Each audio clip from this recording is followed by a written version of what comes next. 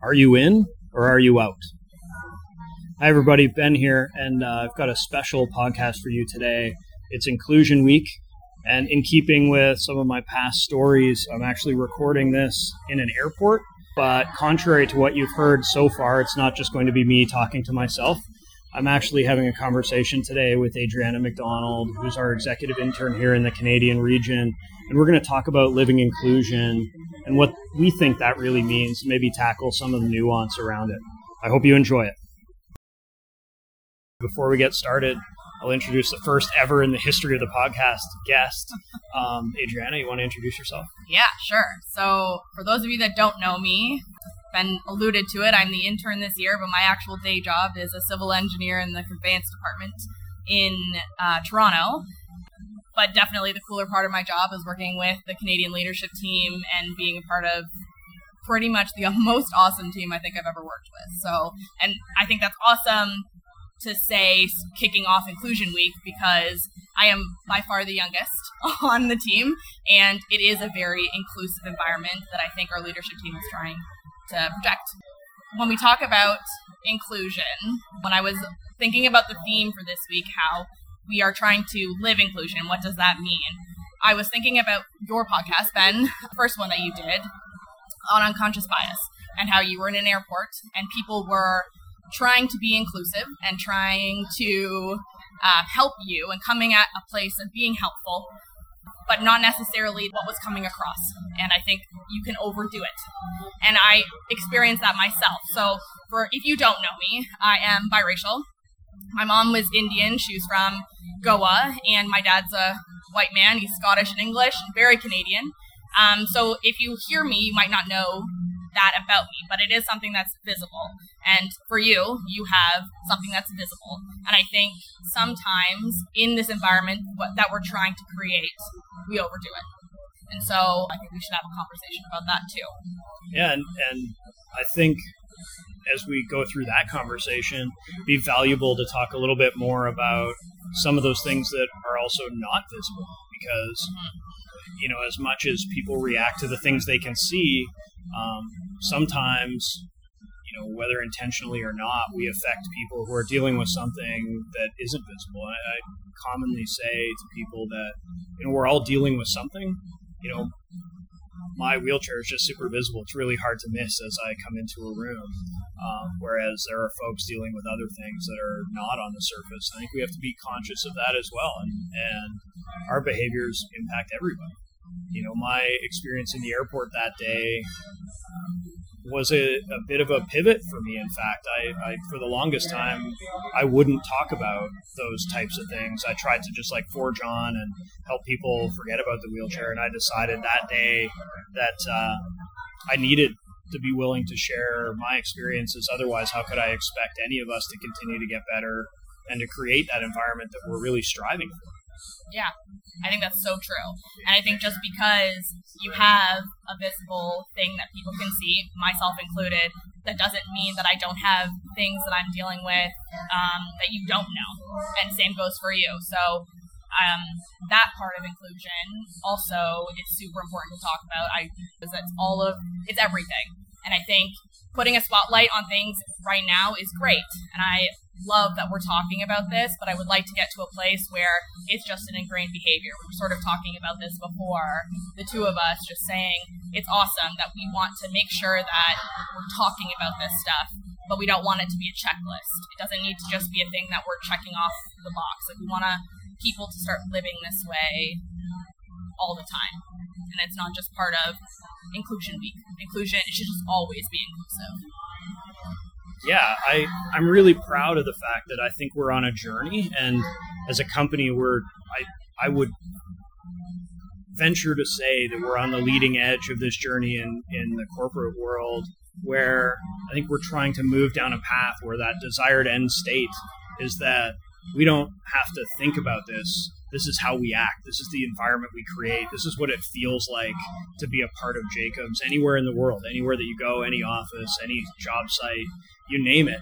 You know, you feel at home, you feel safe to be your whole self at work and share those things that, you know, have helped shape you, because they can only make us better as a whole.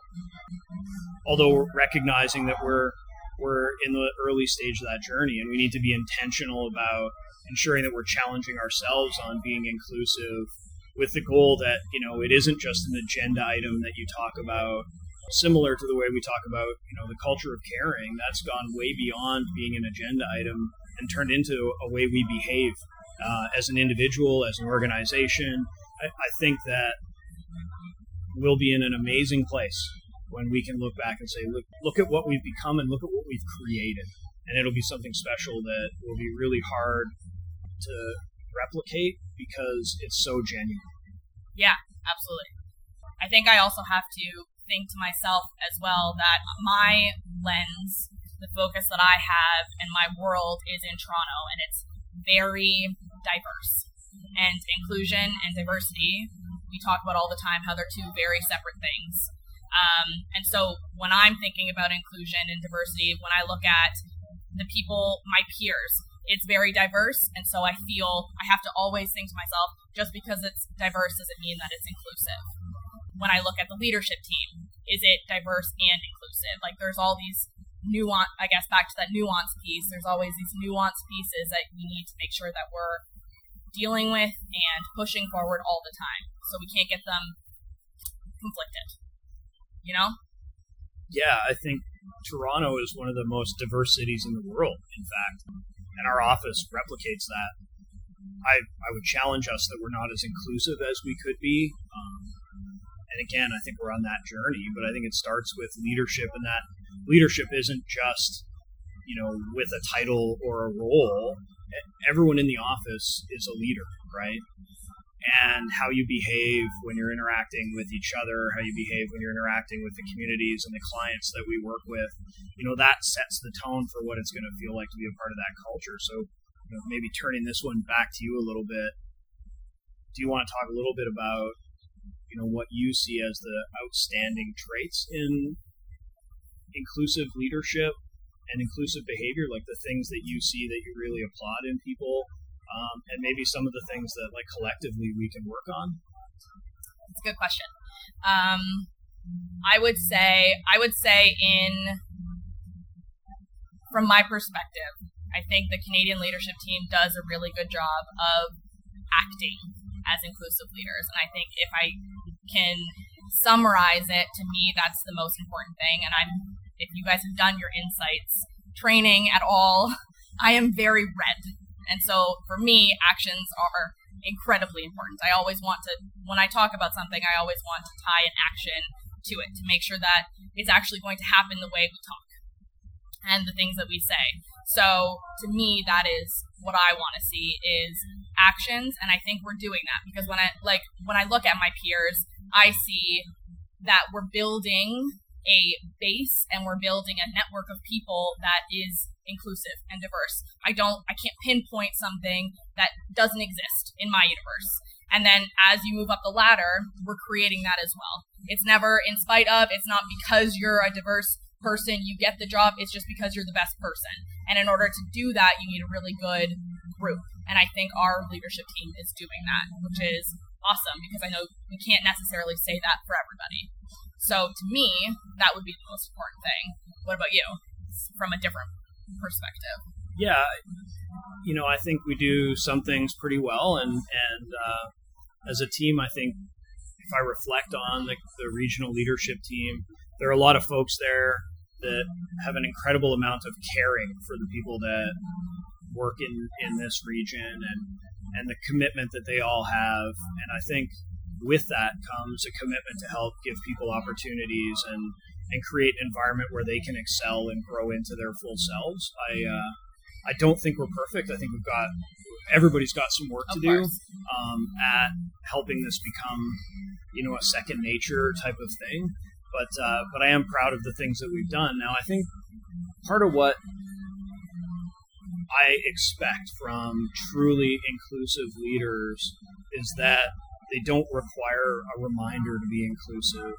There's something in them that has them look around a room and think about how to engage the whole room and how to make a place where people feel comfortable sharing what they're really thinking. If they're making that funny face to you across a meeting room table, sometimes people will be willing to speak up in that environment. Sometimes they'll just swallow really hard and let it go past. And, over time, I hope that every time we're sitting in a meeting room as a group, whether it's in Canada or anywhere, that people feel really comfortable with saying what they're thinking and contributing, and not feel like, they're going to get shunned because it comes from a different lens or background than mine is or yours is.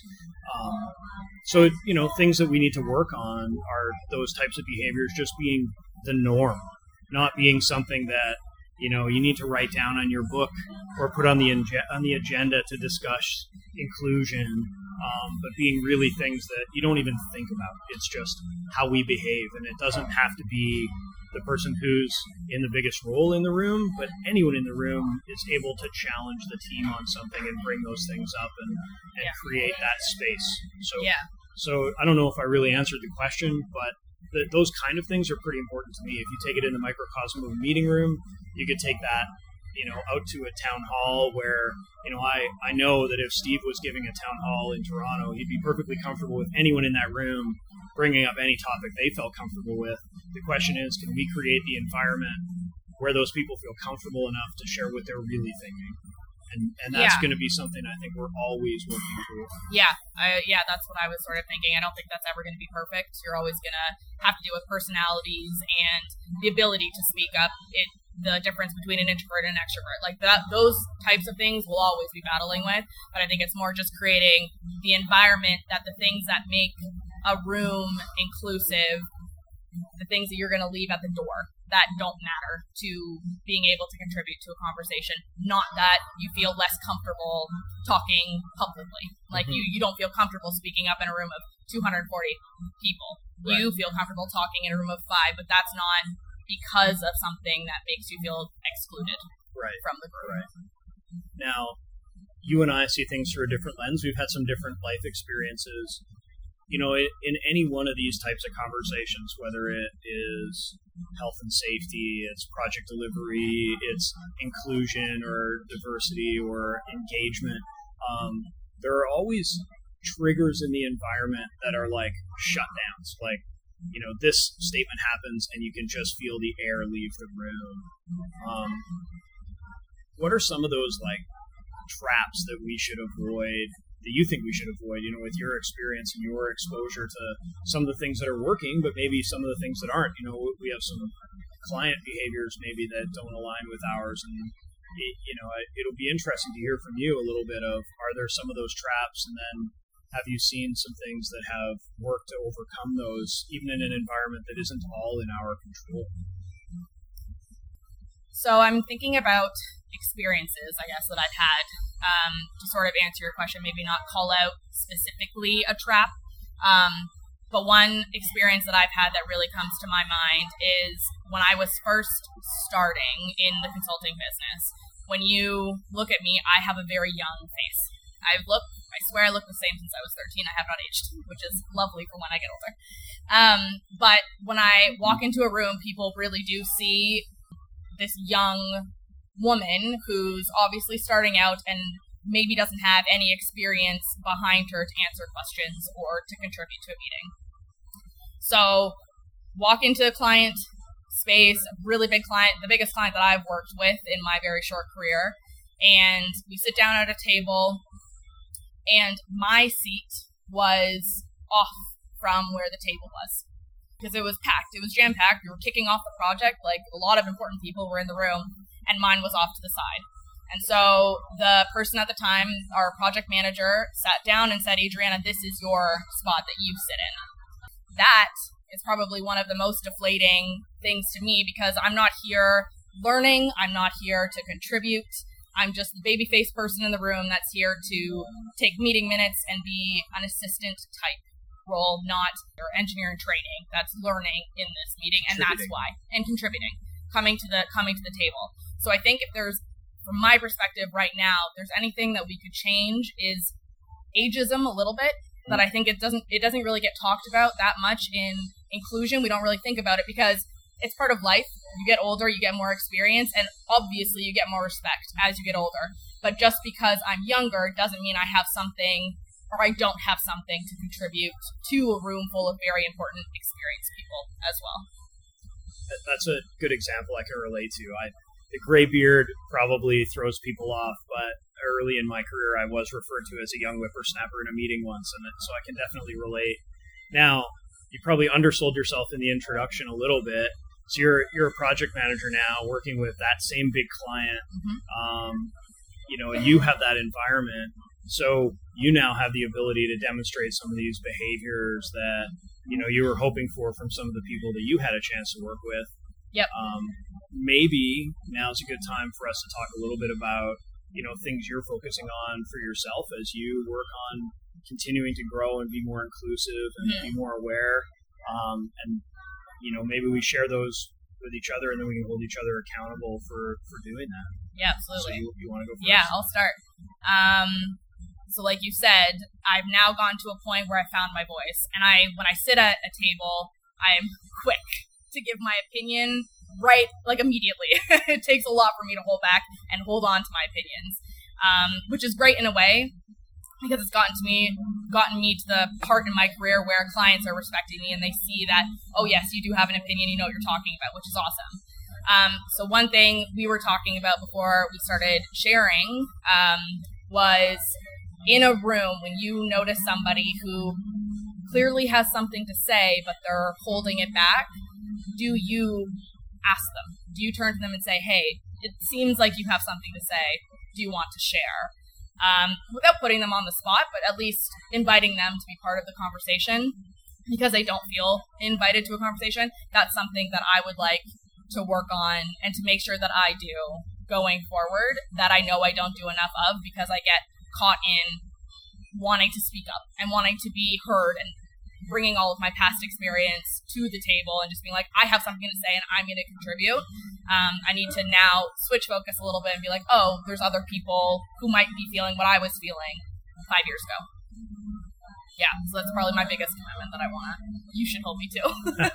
And I will. I think that's great because, every day we go through things and we might experience things that are like through our own lens, and there's always someone who's experiencing something different through their lens. And if we're not learning from the things that sort of like have bothered us over time or made us feel like we were on the outside and not included, then we're not getting better for each other.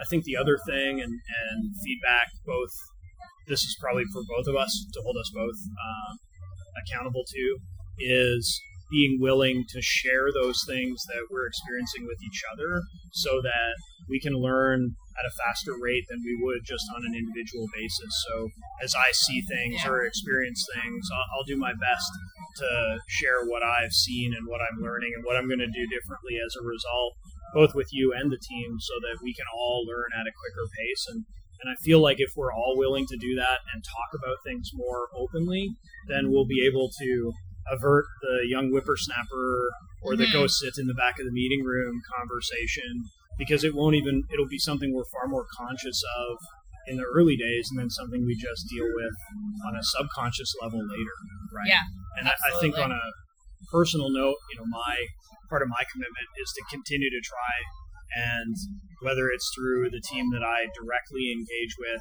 or multiple layers removed, continue to try and create more awareness amongst the team and challenge ourselves to continue to be better and really provide opportunity to folks that are maybe they're not as vocal and they don't stand out in a room, but they have a lot to offer, both for them to contribute in a team setting, but also opportunities for them to continue to grow in their careers. And hopefully those will be the folks that jump out and surprise us and continue to create a ton of value for the company and the industry and the world for years to come. Right? You bet.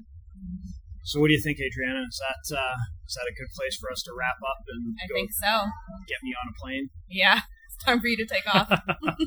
All right. Well, I hope everybody's enjoyed the conversation. I hope you take something away that sort of challenged a little bit of your thinking and the way you approach things, because we are on that journey, and if we're going to get better, we're in this together, and we need to keep challenging ourselves to get better and better every day and make that place that we'll all be really proud of our kids, our grandkids, our friends, our family being a part of in the future, because we really shape the world that we operate in, both inside the company and out. So have a great day. Take care of yourselves and each other. See you soon.